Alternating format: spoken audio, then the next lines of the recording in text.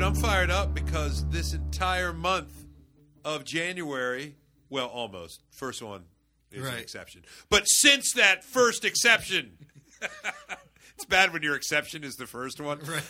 It's been all women the month of January. Yeah.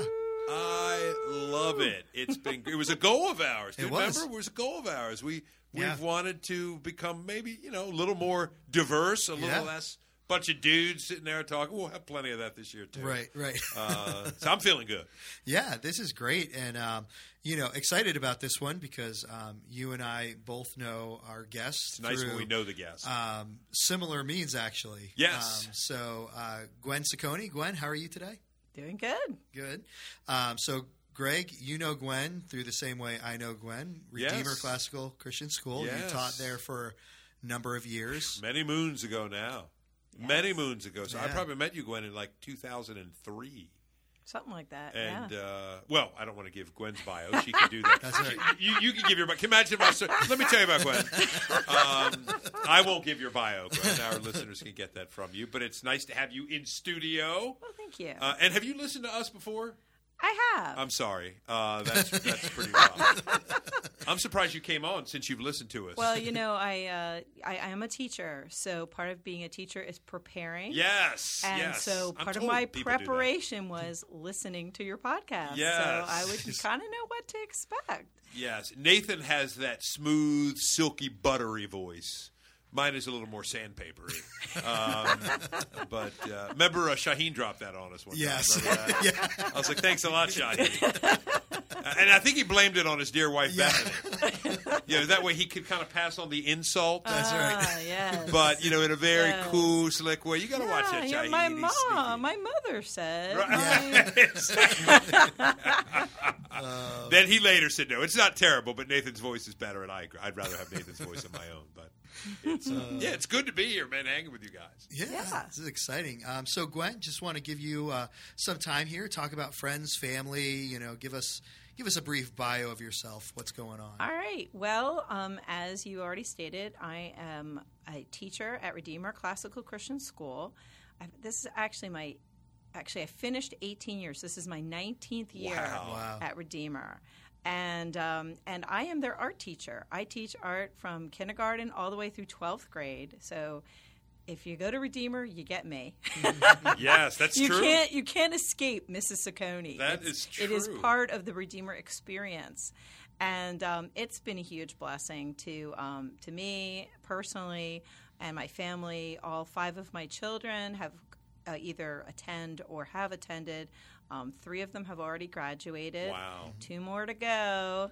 And, it's funny because we've been through a lot of different things at the school and ups and downs. And there were sometimes, we were saying to the kids, do you guys want to still be at Redeemer? And they're like, yeah, we're Redeemer kids. We want to keep doing it. And that's been a blessing to see that they were excited. They're excited about the mission there as well. Wow.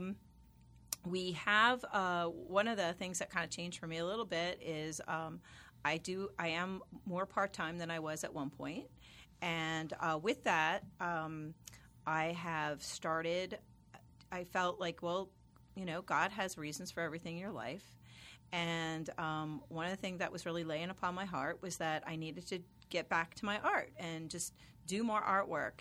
And so in the past – couple of years I've been making more artwork, and last spring, last March actually, I opened my own Etsy shop and kind of registered my own business, all that kind of mumbo jumbo stuff.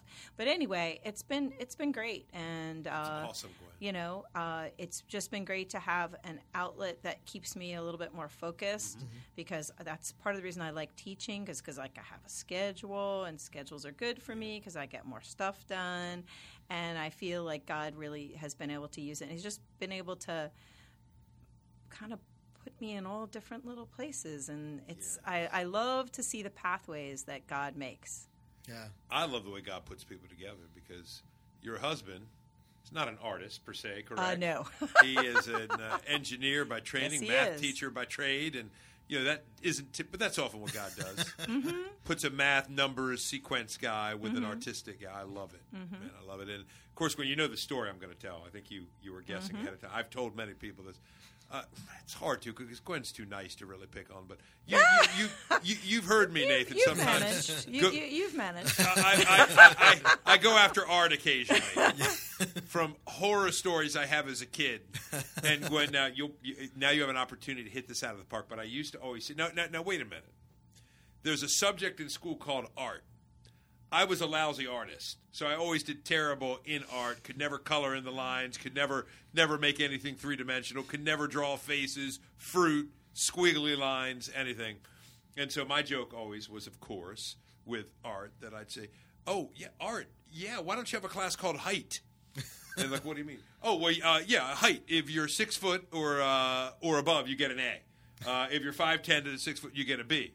And I said, because that's what it is with art.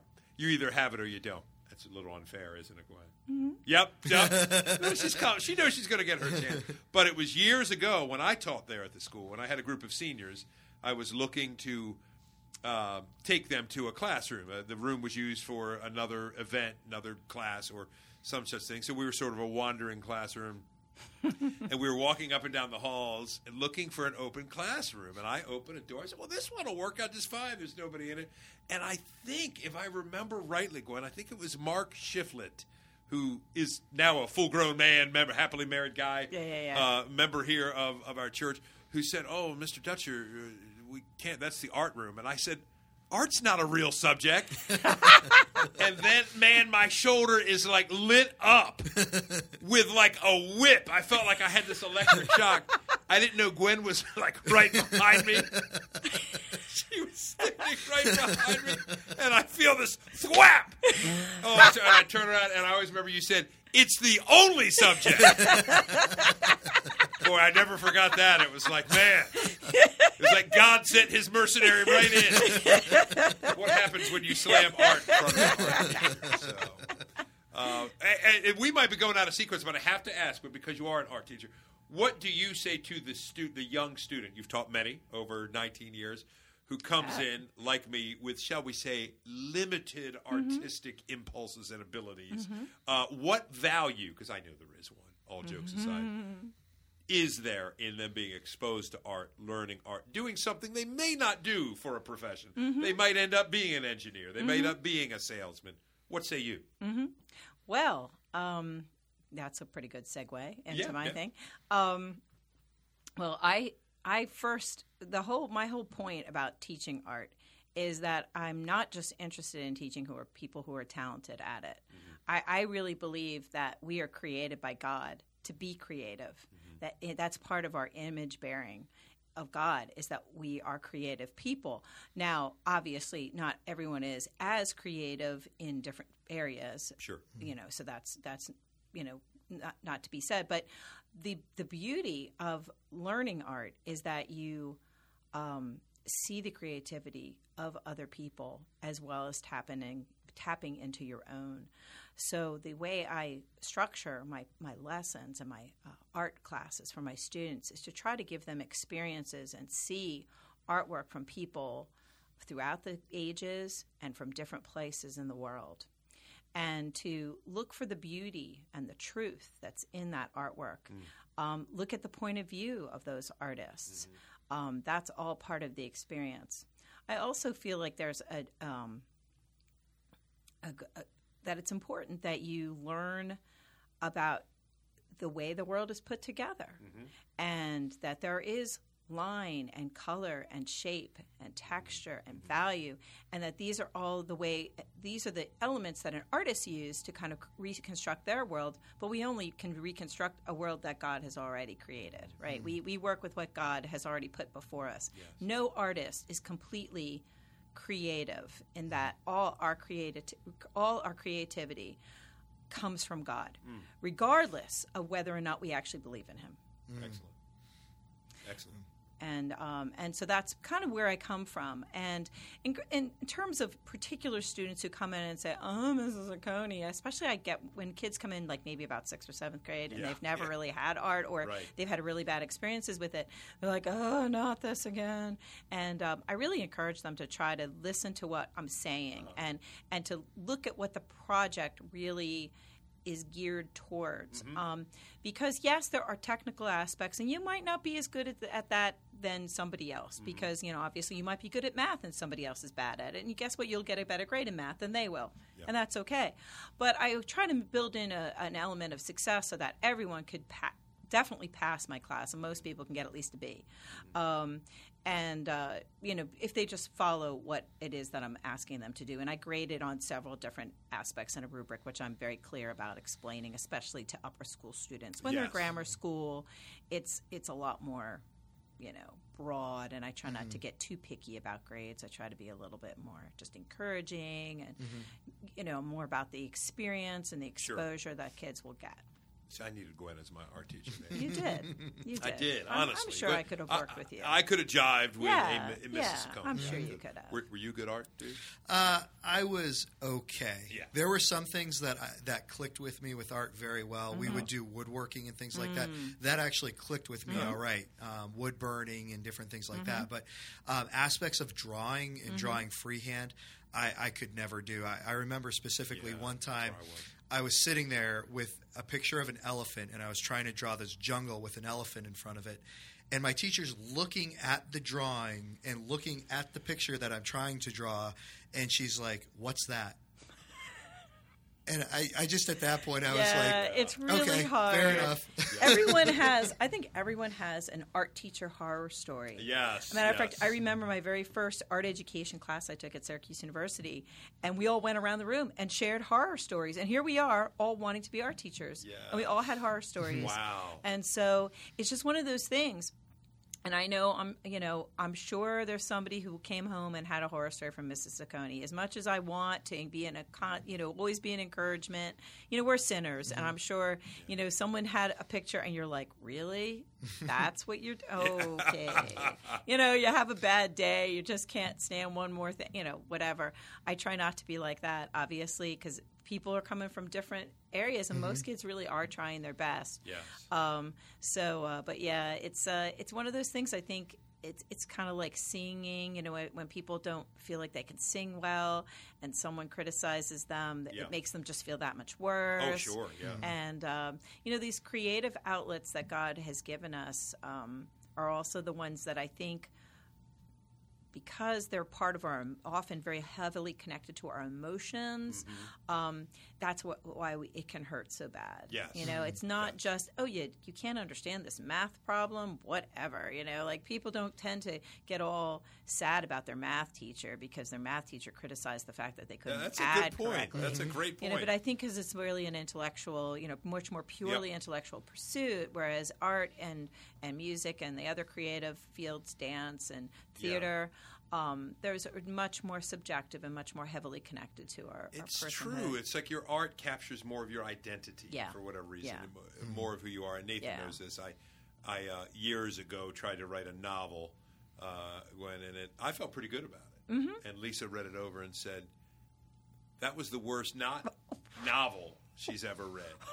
That was the worst thing, period, she's ever. So she was more like my typical art teacher. Right.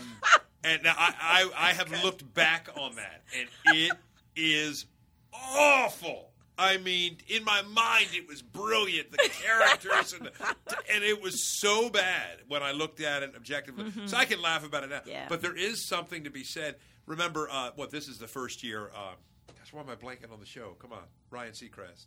The music show. Oh, The Voice? No, not The Voice. Like The Voice. American Idol. Yeah. Yeah. I bet many listeners are out there thinking, come on, it's American Idol. That show had been taken for years. But in the early years of that show, it's kind of a cruel thing what they did. They had, because I saw a behind-the-scenes making. When that show was in its heyday, people loved the auditions because what they looked for, it's really sad. There's always some goofball like I would do or you would do, Nathan, that tries to go down and get their 15 minutes of fame, Right. can't sing and acts like they tend to not want those people because they're a dime a dozen. And then you have the small group of people which the show's intended to bring out that are really Right. talented. Correct. And they get an opportunity. But there's this section of people, and it's sad, that they look for who really, really aspire to be singers. They think they're good, and they don't know that they're bad. It's kind of a cruel thing. Yeah. It is sad. And they're the one, and you see these kids coming out, and they are crushed. Yeah. And it's not a joke. They're Yeah. bawling. Yeah. They're devastated because their dreams have been taken away.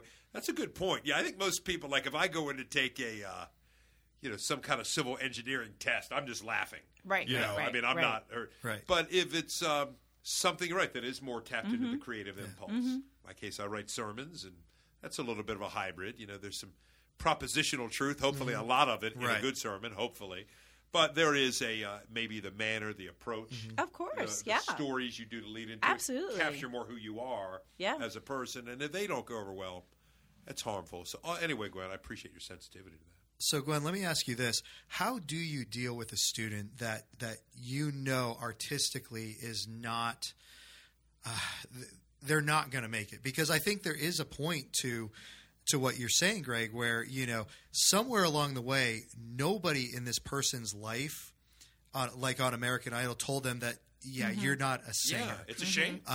You know, so how do you deal with students like that when you know this probably isn't the path for you? You should be looking at other pursuits, even maybe other pursuits in art. Yeah. But this particular Yeah. medium of drawing or painting, this isn't for you. How would you deal with that? Well, obviously, it really has a huge difference on age. You know, I teach young kids. If they tell me they want to be an artist, I tell them go for it, because at that point they still have a lot of opportunity to Sure. develop, and I don't know, they might be an amazing artist. But when people are in the high school and they're saying, "Oh, I really want to be an artist," and I say, "Okay, why don't you take some other classes besides the ones Mrs. Ciccone offers?" Or, I'll give them maybe some directives. If I really feel like they're, weak, I would definitely, give them some real specific things to work on. And say, hey, or I'd say, hey, do you want to be an artist? How much time do you spend outside of art class doing art? And if the answer is none, I'll say, well, most art, if you want to be an artist, you're going to be spending 40 to 80 hours a week doing art. So you might want to get started doing some things outside of class. Right. And some kids really do, and you'll be amazed how much a kid can improve by just doing it a lot.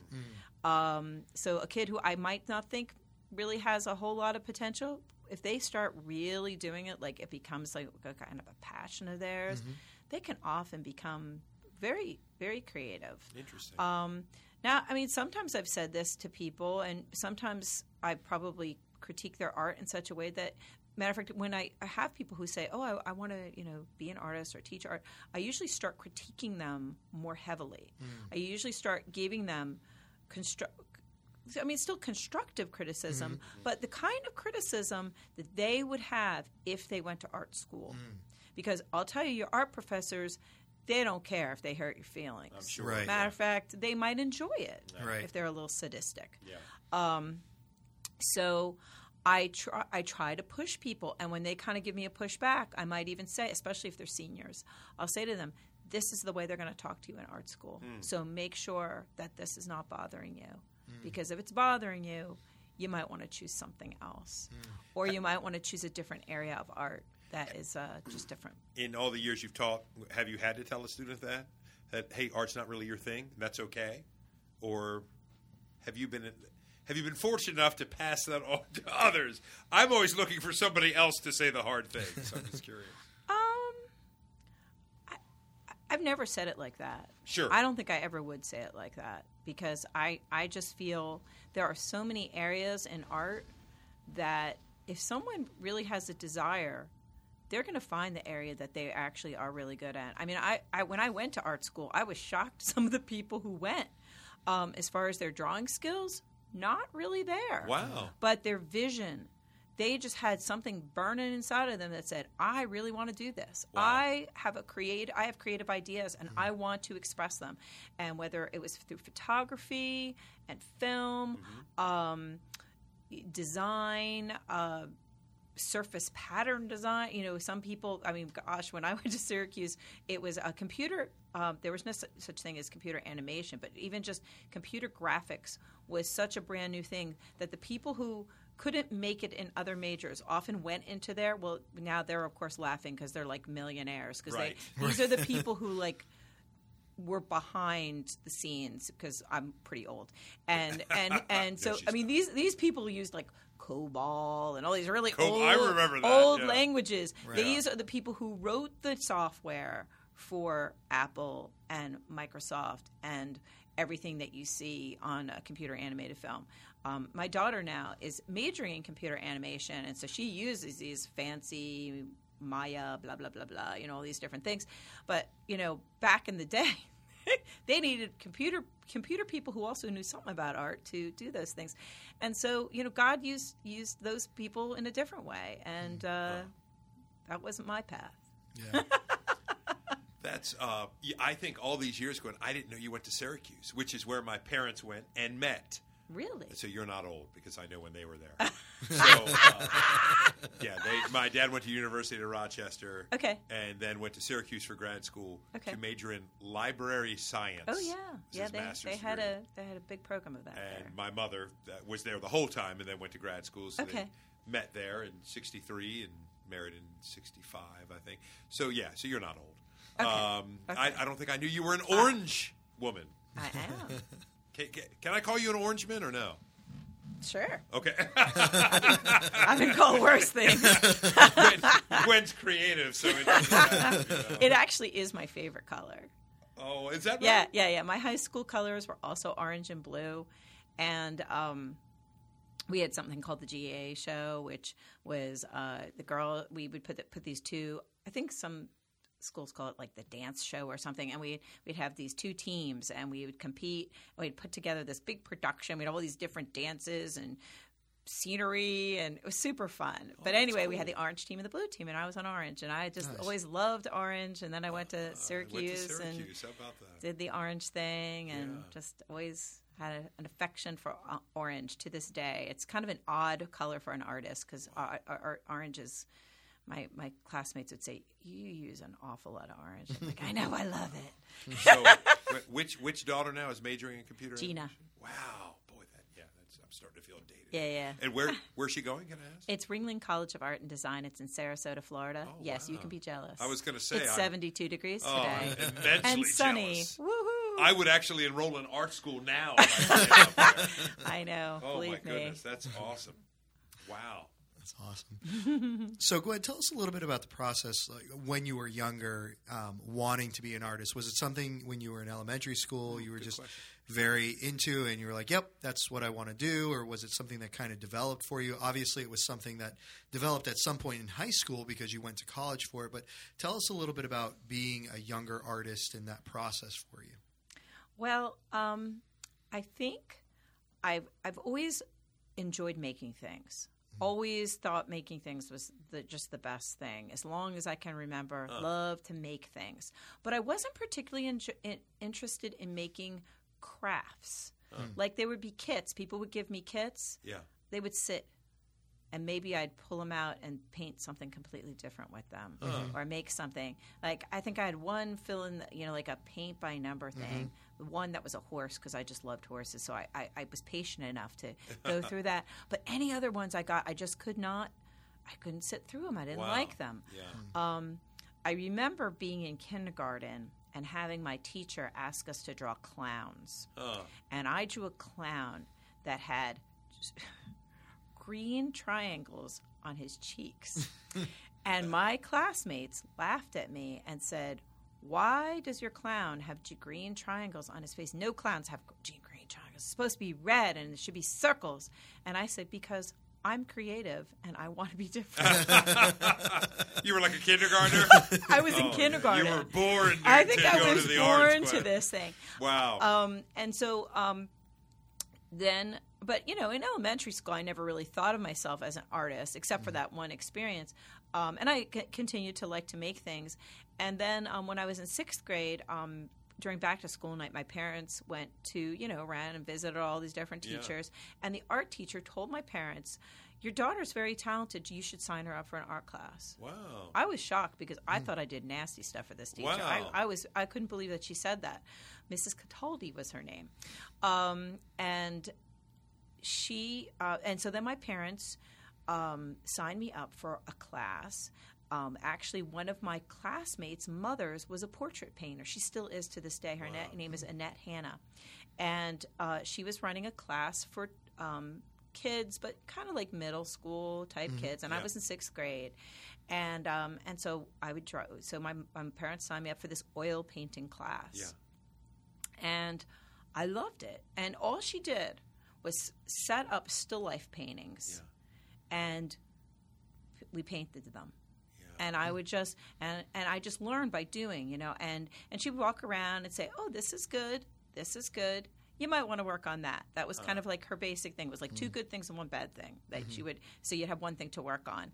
Well, and some of actually my classmates were in that class, but it became very evident quickly that I was much better at this than everybody else was. And even kids who had been there, that I just was good at it. And it's something that came very naturally to me was painting. Yeah. And so I continued to do that. And we then moved from the first place we met, which was in the next town, over into her own studio, which was upstairs. She lived on in an older home that had 3 stories, and her studio was on the 3rd story. And so I'd climb up there to the 3rd story, and there was other people in that class. And then the class actually included adults. And I still was one of the best people in the class. Wow. So then I did start getting this idea, like, maybe this is something I'm actually good at. Yeah. And even when I didn't really care, though, I didn't really look that much at them. What I cared about was just the feeling I felt when I was there. I always felt really peaceful when I was there. Wow. And I remember being in 8th. I mean, I remember what day it was on Tuesday afternoons. Yeah. I can tell you multiple things that happened either on the way there, weather things that we had a tornado came through our town once. I was at art lessons. Oh my goodness. The power went out, went home, there was no power. Wow.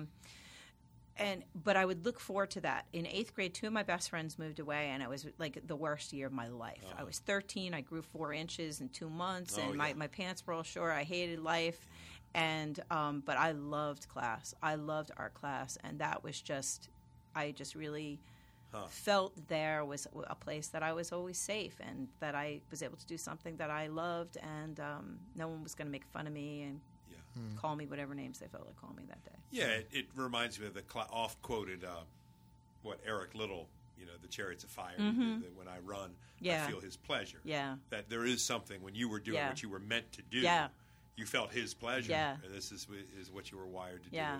And I think that's captivating to me, whether you can look back all those years and see you've had it. So to transition, life has, it's never really let up for you. You've raised 5 kids. But as they get older, you've opened up a shop. Talk to us about that. Okay. Like what has that been like? The name of my shop is called Truth Branch Art. And I don't know if you're familiar with Etsy at all, but in Etsy, you basically set up a shop with a name. Yes. And you can have multiple words in your name, but you only separate them by a capital letter. Oh, okay. And so when you see it typed, it's always with the capital letters. Although if you Google it, I mean, I have it all lowercase or just it's about 5 different ways. Yeah. And the reason I chose that name because they're always telling you, you should choose a name that reflects what you're going to do and something about you and blah blah blah blah blah. And so I was thinking, I wanted to talk about, obviously I'm selling art, so I wanted to include that. Sure. And I was going to do something like Expressions by Gwen, but honestly there was already an Expressions by Gwen on the internet. Okay. Yeah. And so I came up with a couple different choices, and I would just Google them and see if anything else had that name. And if they did, I crossed it off. Sure. And there was quite a few like that. Wow. And so then I came up with this idea about that Jesus is the way and the truth and the life. And no one comes to the Father except through him. And that also, reading in John, Jesus talks about, I am the vine and you are the branches. Yeah. And that we only grow by being connected to the vine. Yeah. And so I thought, I'm a branch of the truth. Jesus is the truth, and I'm a branch of him. And my art is a reflection of that. Oh, I like that. So that's kind of how I came up with the name. Yeah. I do not solely do Christian-themed art. I just kind of do the art that is either in my mind at the time or art that other people have asked me to make for them. Okay, sure. I've done a lot of my best work, I think, is the work that I've done for others and that other people have had some say in the work, either in the color choices. Like I had somebody, she liked a certain painting I did, but she's like, but I want it in blue. I said, okay. I'll do it in blue. And I did. And she loved it. And then, different or a different verse or a different, people have different ideas, and they're like, I like that painting you did, but I want this instead. Yeah. And I do it for them, and it's I love the collaboration. Oh, that's cool. I love feeling like I'm taking, like, God's giving me creativity through you. Yeah. It's a conversation. It's not just me sitting in a studio painting, trying to communicate with the, creative gods or something. Yeah. Because, obviously there are no creative gods. There is only one God, and He is the God of creativity. Yeah. And I do feel a connection to the Lord when I do art. And and I try to some of my art is very much based on verses, and I kind of think about those verses and think about different ways that the verse affects me and try to put it together in maybe ways that other people haven't seen it put together before. It's awesome, Glenn. When you mentioned a friend earlier who's your friend or their mother was a portrait painter, who was that? Yeah, my art teacher was a portrait painter. Wow. Yeah. Have you by any chance seen The Crown? I don't know if you've seen that. It's a new Netflix series. No. There's an episode, apparently that was based on a real event in Winston Churchill's life. John Lithgow plays Churchill in this. It's a good series. I think it won all kinds of awards the other night at the Globes. But a famous portrait painter in Great Britain was hired at the occasion of, I can't remember, I think it was Churchill's 80th birthday, to paint a portrait of him. Even if you don't watch the show, it's worth it just for that episode. Okay, I'll have to watch it. Because, of course, I'm thinking, this is the artsy one. I'm not going to be able to appreciate it. But, again, it really, really did. And this guy was a portrait painter, which I can't imagine. That's got to be, to me, one of the hardest things. It is. I can't even conceive. It is so hard. You've done it before, Gwen. I'm guessing, right? I have. I would never call myself a portrait painter by trade. Yeah. I'm willing to do it, but it is not it is really difficult. Wow. Art. I think portrait painting is super difficult because trying to capture a person. I mean, people change constantly. Yes. I'm always amazed. I can get a pretty good representation of you. Like, if I painted your portrait, people would recognize it as Dutcher. Wow, that's scary. But they might. But they might be like, but it's not quite him. Yeah. Doesn't quite give me the feeling of him, you know, because trying to get the feeling of somebody and trying to get that essential them is what's really tricky in portrait painting. And and when I teach portrait drawing, and I even do portrait painting with my 10th graders, and they'll tell you it is the hardest thing that we do. But when they do it, they feel very accomplished. Wow. And honestly, they are, because they've gone through this process. Yeah, I can't imagine. And it goes over almost a whole quarter. Like we do it for many art. Like first we draw it, then we do the shading, then we do the color on top of it. We mix the color. So like today, all we did was mix skin tones. Yeah. So that's all we did. Just mix skin tones, and then tomorrow, like next Thursday, we'll apply them. Wow. But anyhow, when and I used to do this in the 6th grade where I would take pictures of them. Now I use the ones from the yearbook because they're much better than the mug shots that I was always taking. But what would always surprise me is I would take their picture, and then I'd look at the camera, and I'd be like, I'm just looking at that person. I'm looking at this picture, and it doesn't look like the same as that kid I just saw. Like, somehow the photograph didn't really capture the kid. And I'm like, and this is a photograph, for goodness sake. Right. So if a photograph, which is basically just looking at light and bouncing it back, and it can't always capture a person, well, how much harder is it for me to do it? Right. So, that's a huge challenge. So, lots of props off to people who paint portraits. Because I was going to ask if you could do it for me and Nathan, portraits of us podcasting. And then we could sell them, dude. Can you imagine the money we would raise? Dude, that's way too much time with you. I think what I could do is I could do a cartoon. Oh, there you go. I could definitely do a cartoon. That would make us look better. And is there any way, Gwen, you could take off from me, I don't know, 10 to 75 pounds? If you could somehow maybe come up with that. Well, you want people to recognize you. That's true. That's true. Actually, no. This is the dream, Greg Dutcher. In Greg Dutcher's mind. In his glorified body. Yes. Like and believe me, I do have a picture in my brain. It's similar to the audio in my head of me singing a song. And then I hear myself singing a song. I got to tell you, right before Christmas this past year, Josh Mitchell, who's been a great friend of this podcast, young man who is on staff here and has set us up, is a creative guy himself, not an arts guy in the classic sense. He's a music guy for sure, so that broad sense.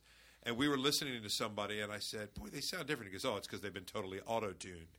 I didn't even know what that was. And then he took me in his office, said, just pick a song that you like, Greg. And I couldn't. So finally I picked Bye Bye Miss American Pie. And he basically brings up this karaoke thing and has me sing into a microphone. Wow. It was so weird when, like, it's kind of, I have to, I'm like, bye, bye. And he auto-tuned it, and I ended up sounding pretty good. On the auto-tune. Which is, like, you can raise the voice. Right. Get the right bit. He did say about 4 times I went out of key, and there's not much he can do about that. Right. So, they can do it a little bit. Like, if you're just slightly off key. Yes. But if you go, like, into a completely different That's what he said. range, Yep. If you go into a totally different range, not much you can do. Yeah. Then you get into Bob Dylan category. That's hysterical. But, music is another, like, hugely creative field. It's and another field that really taps into your soul. And, of course, we use it in worship, so it's awesome. Yes. I love music, love to sing. That's another thing I love to do.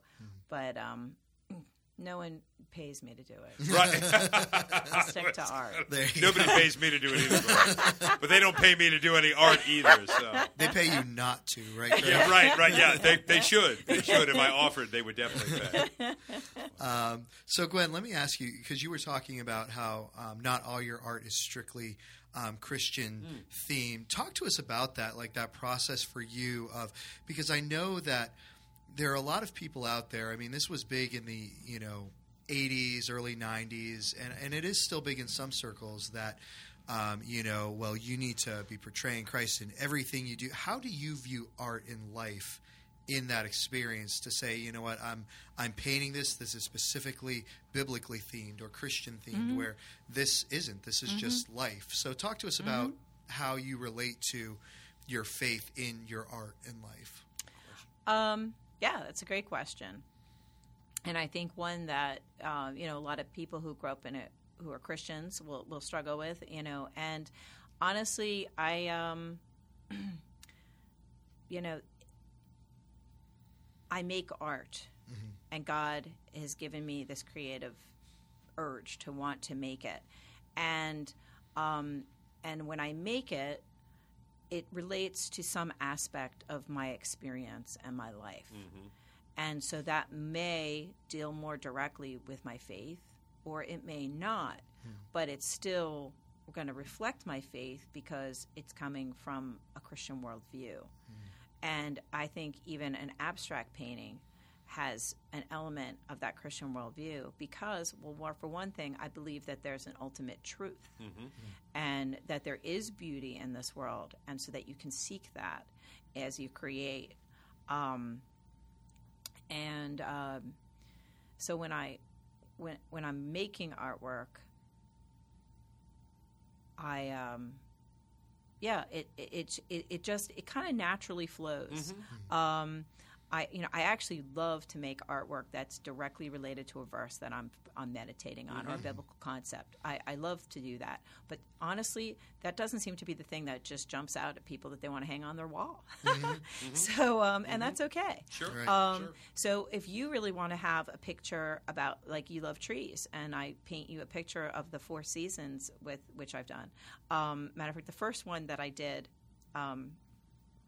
was a triptych, because my one friend doesn't like winter. So I painted spring and fall, summer and fall.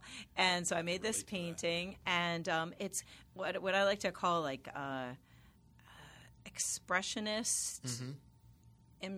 It's like impressionistically expressionist or something like that. My paintings tend to be very colorful. They have they have kind of an abstract feel to them, but yet there's recognizable things in them. So I like to do that because I feel like it makes it much more accessible. It makes modern art more accessible to people if they can recognize some aspect of it. But then they can kind of see where I'm going with it. Like, oh, I see, you're trying to get the feeling of summer. Yeah, it's not just the picture of summer. This is the feeling of summer. I like that. And so then another friend saw the first set of paintings, and she's like, I want all 4 seasons because I love winter. Yeah. And so then I made all 4 seasons for her. And so, again, it's kind of a collaborative thing.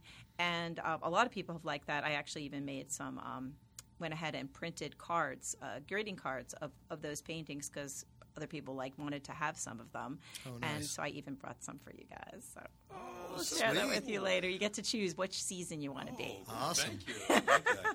Well, I would definitely be with your friend. I don't want winter. I don't know what it is. These mid-Atlantic.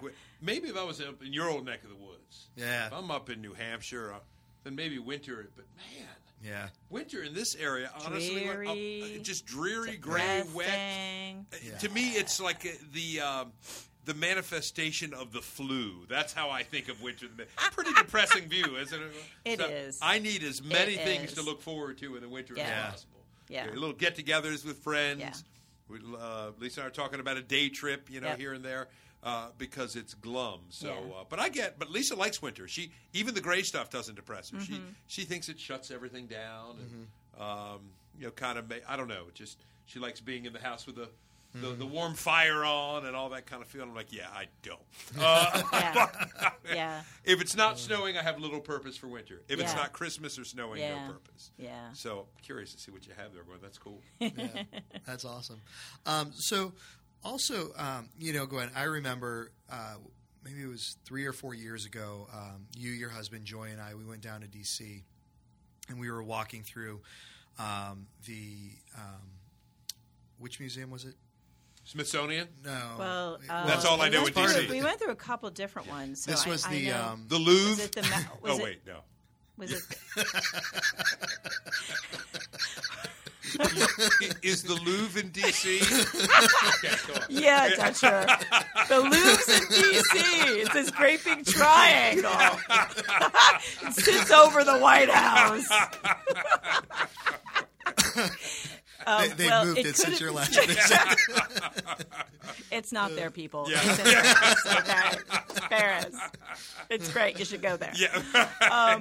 But what is in Washington, D.C., the art gallery, the main art gallery is called the National Gallery. And there's the East Wing and the West Wing.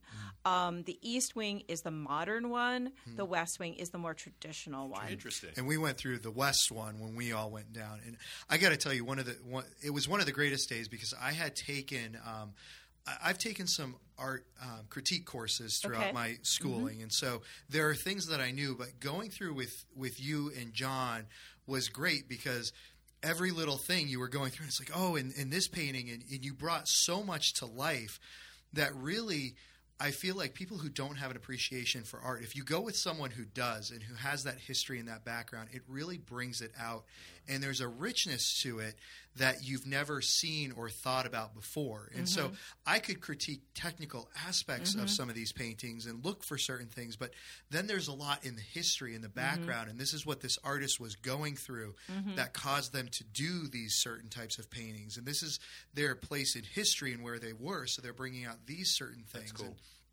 And it was something that was just it really opened my eyes more to just, I appreciate this painting for these technical aspects. There was so much more that was brought out. And so I know that as somebody who was learning under you that day, that your students really do have a great teacher when they go into the classroom, and someone who's able to pull out more than just the creativity in them, also pull out that aspect of learning and thinking.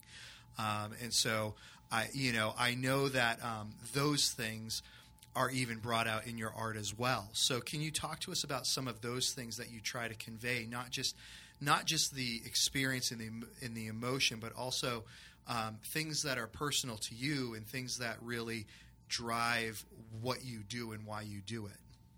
In both my teaching and my art creation? Yeah. I'll start with the teaching because I have done that more and the longest. Even though I painted before I ever started teaching art, God just put me in the right place at the right time. I had no intent of being a teacher when I went to Syracuse University. I planned to be an illustrator. When that didn't quite pan out, I became a painting major, which I loved. I loved painting, but when I was at Syracuse, one of the things that really struck me was art history. I knew almost absolutely no art history before I went to art school. It's a shock that I actually went to art school at all. Wow. And when I think about it, I knew like 3 artists by name. It was crazy. But I took an art history class with the most boring professor you ever want to know. She sat out there. It was, art in the dark, she had a monotone voice. It was, the material was so captivating to me. It was like opening Pandora's box. Yeah. Because all of a sudden I saw art from all over the world and how people throughout the ages had been making art. It wasn't just about making something look realistic, abstraction is not something that was invented in the 20th century. I mean, I like to think it was, but I mean, really, you look at art throughout the ages and you see lots of abstract art. Matter of fact, the art that's described in the Old Testament in the Bible was probably pretty abstract. And so that really opened up a whole different world to me. And then when I took an art education class, that opened up a whole other world to me that, oh my goodness, I could be telling people about this art. It was almost like preaching the art. Right. And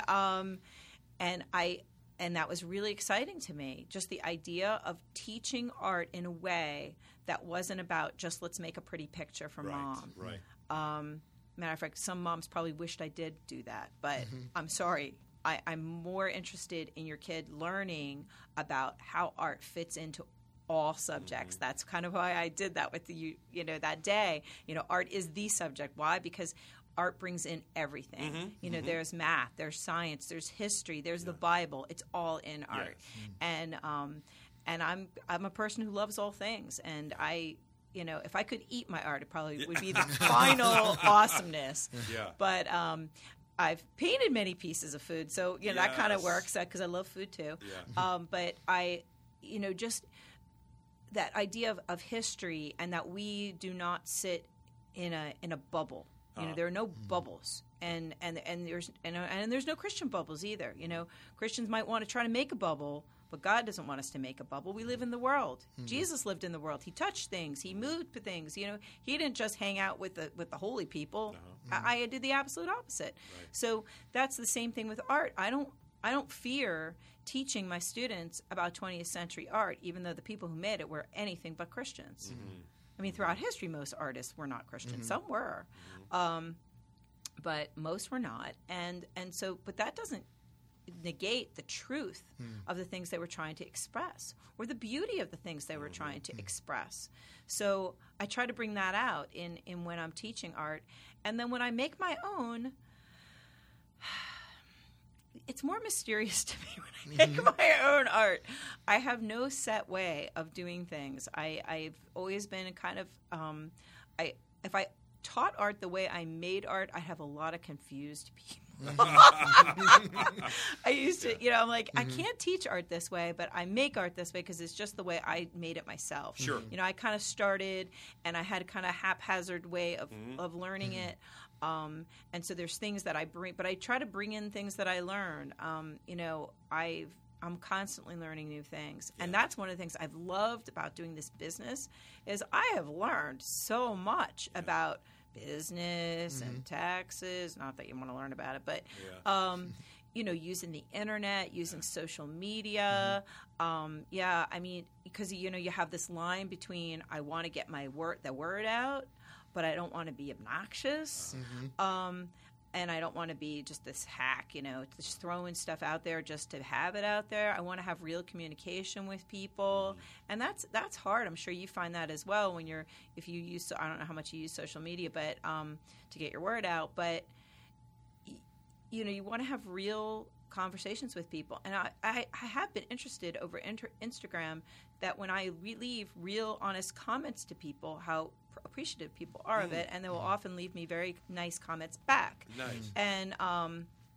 And so that it's about having a real conversation with people and really meeting people where they are. And honestly, I don't know exactly where I'm going with all this art thing. Part of me, like some days I'm like, why am I doing this thing? Why am I not just relaxing, enjoying my art teaching now that I've been doing it for well over 20 years?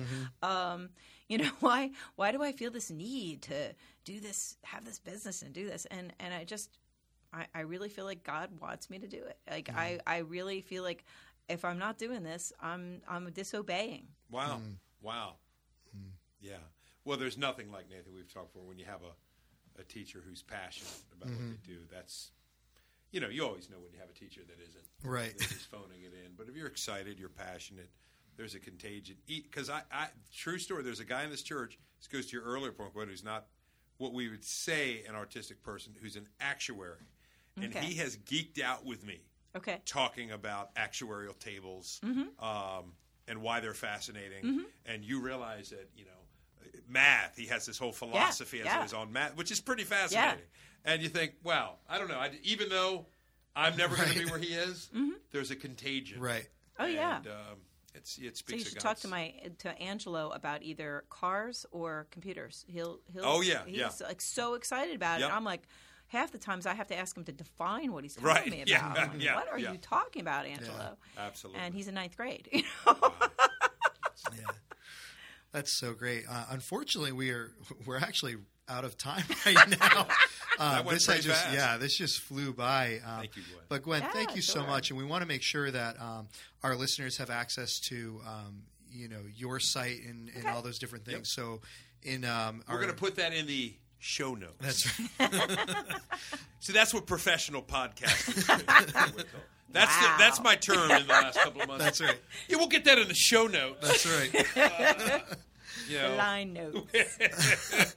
We have a department that handles that. Gwen. It's very highly sophisticated. That's right. He's wearing a green striped shirt right now. Yes, the NB department will take care of it later today. But we also, Gwen, if you're all right with it, we want to go ahead and give away a couple of samples of art that you've done to our listeners. So for those of you who retweet, so Gwen, I'm assuming that when this goes up, you're going to tweet this out on your social media.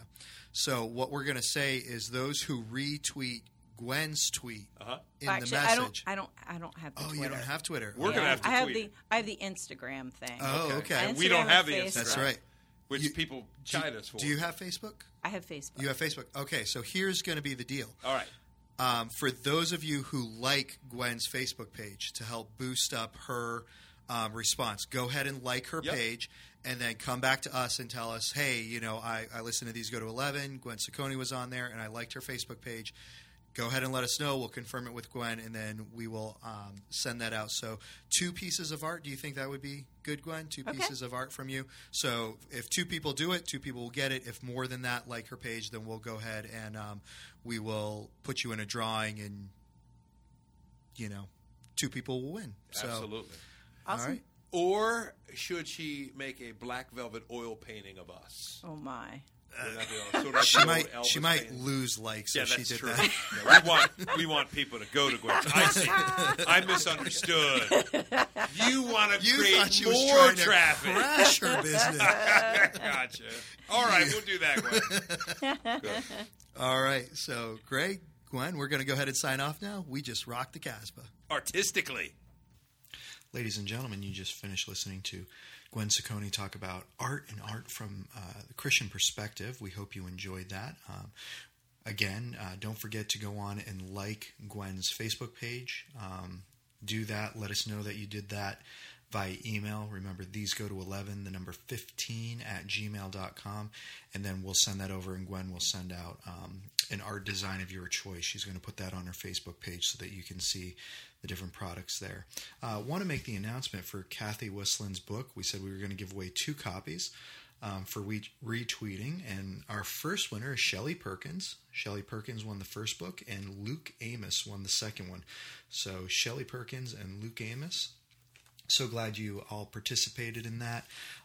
Once again, don't forget to go on and like Gwen Ciccone's Facebook page, and she will send you a copy of her art.